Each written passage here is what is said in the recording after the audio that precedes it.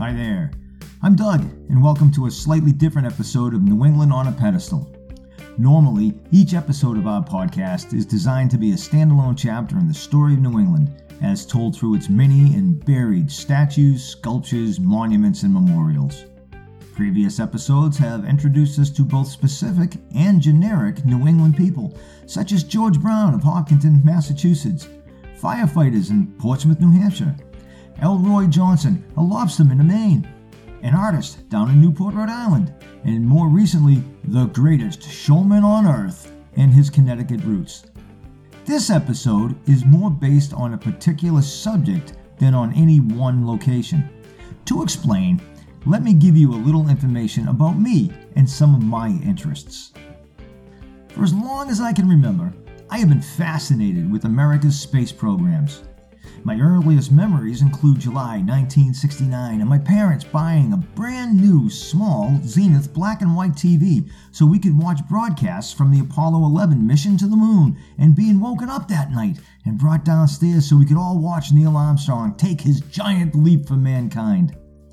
I was about 4.5 at the time, and that began a lifelong interest in space exploration. I started following the Apollo missions on the 6 o'clock nightly news. As I got older, I'd go to the library and read all about the earlier Gemini and Mercury programs and learned about Chuck Yeager and the test pilots that laid the groundwork for future astronauts. Skylab amazed me. I couldn't wait to watch The Right Stuff when it hit the theaters. I watched with rapt attention as the shuttle era developed and launches became almost commonplace to the point that they were barely mentioned on the news. Now, that all changed, of course, in 1986 with the Challenger explosion. I followed the construction of the International Space Station, and I felt like I was watching a sci-fi film from my youth as astronauts worked to assemble the station on orbit. And I wasn't just interested in human spaceflight. Of course, I followed the Voyager missions and the various robotic landers and rovers on Mars and other celestial missions like the Pioneer Venus ones. I started reading up on astronomy in general and started learning more about our night skies and distant stars and galaxies and nebulae. I started gazing through my son's backyard telescope and lying on my back in the middle of the night to catch various meteor showers. I recall sheer disappointment when the Hubble Space Telescope was first revealed to have a flaw in its mirror that rendered it barely usable. The rescue mission that basically brought a pair of prescription eyeglasses to Hubble was a source of hope, and since then, the follow-on upgrade and repair missions have been amazing. I love the HST and the science it has provided us for years on end.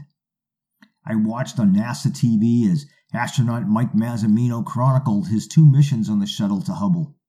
By the way, do you know he is credited with sending the very first tweet from space? I've had the pleasure of meeting 2 NASA astronauts. I met Story Musgrave after he delivered a great lecture at Framingham State University, and more recently, Sunny Williams, when an elementary school in her hometown of Needham, Massachusetts was named after her. She's currently slated to fly on the Boeing Crew Flight Test, which will be Starliner's first crewed mission to the International Space Station. I'm still waiting to meet Mike Massimino, though. Oh well, maybe one day. And of course, a lot of talk and media attention lately has revolved around the James Webb Space Telescope. Along with millions of others, I couldn't wait to view the first publicly released images. And they did not disappoint. Absolutely beautiful. I can only imagine what we will learn as this mission proceeds. Well, okay, you may well be asking yourself by now, what the heck does all this space stuff got to do with a little podcast about statues in New England? Fair question. Well, the recent attention on the JWST got me wondering about the space industry in New England in general, and if there were any sculptures or monuments dedicated to individuals or events. Then, I remembered seeing a rocket around here, and I recalled an episode on the New England Legends podcast that discussed a unique group of sculptures. What follows here is my look at space in New England. I used to travel up Interstate Route 93 from time to time, mostly to go hiking up in the White Mountains of New Hampshire. And I remember one day thinking, is that a freaking rocket over there? And what the heck is it doing there? I did a quick search and I discovered it was a replica of a Redstone rocket. They were developed in the early 1950s and were initially used as short-range surface-to-surface ballistic missiles and as sounding rockets. But why was it in New Hampshire? Either I never investigated further, or more likely, my memory has failed me, and I just didn't remember what I found out. In the intro to this episode, I mentioned the Challenger disaster of 1986. As most of you probably know, Christa McAuliffe, highly touted as the first teacher in space, perished when STS-51L exploded 73 seconds after liftoff. She was a teacher in Concord, New Hampshire, and in 1990 a planetarium was constructed in her honor. It was such a successful and popular educational destination for children and adults alike that in the 2000s it was proposed to build a science center there as well. The Science Center was named after another New Hampshire astronaut, Alan Shepard, who you may recall was the first American to go to space in 1961. And in 1971, he walked on the moon with Apollo 14 mission, famously hitting 2 golf balls on the lunar surface. Well, in 2009, the expansion was completed and the complex was rebranded as the McAuliffe-Shepard Discovery Center. During the later phases of construction, it was decided that the center needed a newer identity and something to make it more visible. And that's how an exact 1-to-1 92-foot-tall replica of the Mercury Redstone that blasted Alan Shepard into America's first suborbital flight almost 50 years earlier wound up in Concord, New Hampshire, and visible from Route 93. Now, while researching the Concord rocket, I discovered that it was not the only Redstone in New Hampshire, nor the first. Sitting next to the Historical Society on the town common in Warren, New Hampshire since April of 1971 is an actual Redstone, not a replica. It was deemed to be surplus by the U.S. Defense Support Agency while lying in a field in Huntsville, Alabama, and through the cooperation of a lot of different people and agencies, it was stripped of its engines and guidance systems and trucked north. It was capped off at the top and erected in Warren, where it remains today. So, while the Concord one includes the Freedom 7 capsule, it is only a replica, while the original one in Warren is an actual Redstone. Alan Shepard is from Derry, New Hampshire, though, so why is it in Warren?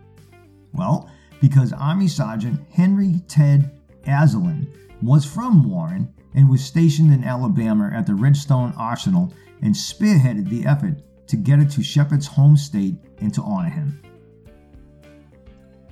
McAuliffe was born in Boston and attended Framingham State College. FSC, well, now known as FSU, dedicated a science building to her name, and across New England, actually all across the country and around the world, there are approximately 40 schools and science centers named in her honor. 6 months after the tragedy in Montpelier, Vermont, for reasons that are not exactly clear, a family-owned insurance company commissioned a simple 2-piece granite memorial, informally known as the Challenger 7. On one slab it says, "In memory of the Challenger 7," followed by the date of the disaster and the 7 astronauts' names. The other slab has an etching of the shuttle lifting off. It was originally sat by the road leading to the offices of National Life Group just off of Memorial Drive, and a small park grew around it. However, it was a rather obscure site and few even knew it was there. And there it sat until September of 2021, when thanks to the effort of a man who thought it deserved a more visible location, it was moved to a bike path near Montpelier High School and rededicated. You know, speaking of rockets, if we travel a little to the south and into central Massachusetts to the town of Auburn, we will find a few more of them. In March of 1926, Robert Goddard launched the first liquid-fueled rocket from his aunt's farm. The Goddard Rocket Launching Site now sits on the Pawcatuck Golf Course and is marked by a small obelisk monument between the first and ninth holes. Downtown, next to the fire department headquarters in Goddard Memorial Park, we will find a full-size model of Goddard's prototype liquid-fueled rocket and a Polaris Type A-1 missile. The park opened in 1970 and has had a few improvements over the years. A slightly comical side note, apparently the original funding for the park was not sufficient to obtain a liquid-fueled rocket from NASA, so they went with the more affordable Polaris, a solid-fuel rocket. There is another model of the prototype nearby at the town's high school. Way back in episode 1 of this podcast, I made mention of listening to Jeff and Ray and their New England Legends podcast. I still do, in fact, and just a tad envious of their success. Just kidding. They put a ton of effort and work into it, and they deserve great success. Well, I believe it was episode number 202 that found them in northern Maine on what they called an out-of-this-world drive down Route 1. What they find and describe is a scale model of our solar system that spans some 40 miles. Try making that for your grammar school science project. According to the homepage of mainsolarsystem.com, you can, and I quote, experience the Maine solar system model, the largest 3D scale model of our solar system in the Western Hemisphere. Established by the University of Maine at Presque Isle and the Northern Maine community, this model extends for nearly 100 miles along U.S. Route 1, from the Sun at UMPI to the dwarf planet Eris in Topsfield. Even at this scale, the Sun itself is too large to be portrayed in its entirety. So, at the south entrance of Folsom Hall, there is a large yellow arc that would be the beginning of your journey as you traveled outbound through the solar system. Go about 0.3 of a mile to the Griffith Honda and look for a tiny ball mounted on a pole. And when I say tiny, think about golf ball sized. It's only 1.1 inches in diameter, and there you found Mercury. Go another 0.3 of a mile to the Chamber of Commerce, and you'll soon discover the 5.2-inch Venus. Percy's Auto Sales is 1 mile from UMPI's Sun, and here you'll find home. Well, all of our home, the 5.5-inch Earth, with its 1.5-inch moon 16 feet away. Keep driving, and you'll come to Mars, and further on, as the distances between planets starts to get bigger, you'll discover Jupiter and some of its moons, Saturn and its rings, along with its moon Titan. Both Jupiter and Saturn have more moons than depicted here, but as the website explains, they are too small to be depicted at this scale. Further out still are Uranus and Neptune. The dwarf, hi-ho, planet, Pluto, is actually depicted twice because of its elliptical orbit. There are other dwarf planets represented as well, and more to be added from what I have read. I highly recommend listening to the New England Legends episode where the hosts go on a scavenger hunt and visit the various planets. It's a fun, informative, and entertaining look at a super cool set of roadside sculptures in northern New England. I think I'll wind this episode up with a couple of thoughts. Everything we have today is based on the work and experiments of people who went before us.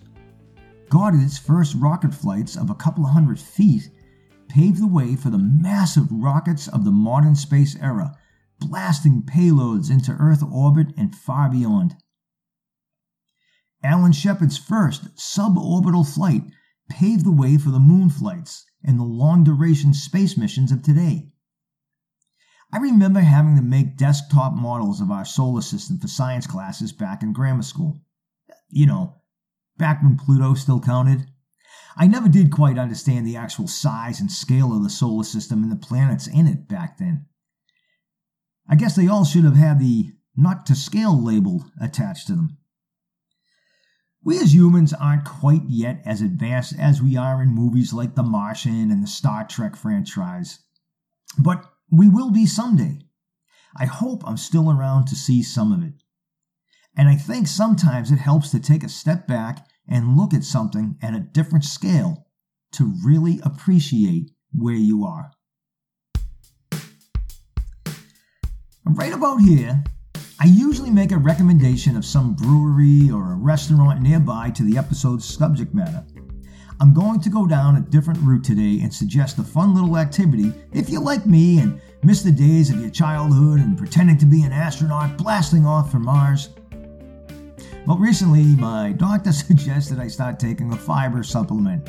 So, begrudgingly, I got a can of that orange powder that mixes with water. It reminded me of mixing and drinking Tang as a kid. My mom told me it was astronaut orange juice. Now, my wife and I also moved recently and purchased a new bed, complete with one of those adjustable bases that can lift your head and or feet up to various positions. The remote has a button labeled ZG. I assume it means zero gravity, and the position it moves into when pressed reminds me of the astronaut's seat position when they're on the launch pad. Now, here's my recommendation for this episode. Mix up a glass of Metamucil, prop yourself up in bed in the zero gravity position, and watch Apollo 13 with Tom Hanks on the big screen TV in a darkened room. You'll feel like you're right there with him. As always, feel free to send us an email at newenglandonapedestal@farkey.com and tell us about a statue, sculpture, monument, or memorial you think we should cover. If you have additional information, or maybe a correction, about something we've already shared, please send it our way, and perhaps we will add an addendum to a later episode. We can be reached via email at newenglandonapedestal@farkey.com. That's New England on a Pedestal, all one word, at F like Frank, ARQIE.com. Drop by Facebook or Instagram, or both, and like and follow us there. Subscribe and leave a review on your favorite podcast player. If you find yourself in Natick, Mass before the end of August this summer, stop by the Morse Institute Library on East Central Street and check out the paintings by local artist Jason Cheeseman Meyer. He is the talent behind our logo. Also, thanks to both Sam and Jake for our theme music. As always, thanks goes out to my family for helping and supporting this little project, especially my wife Gail. And of course, a huge thank you to all of you who tune in and listen. Until next time, be safe, be well, and keep discovering.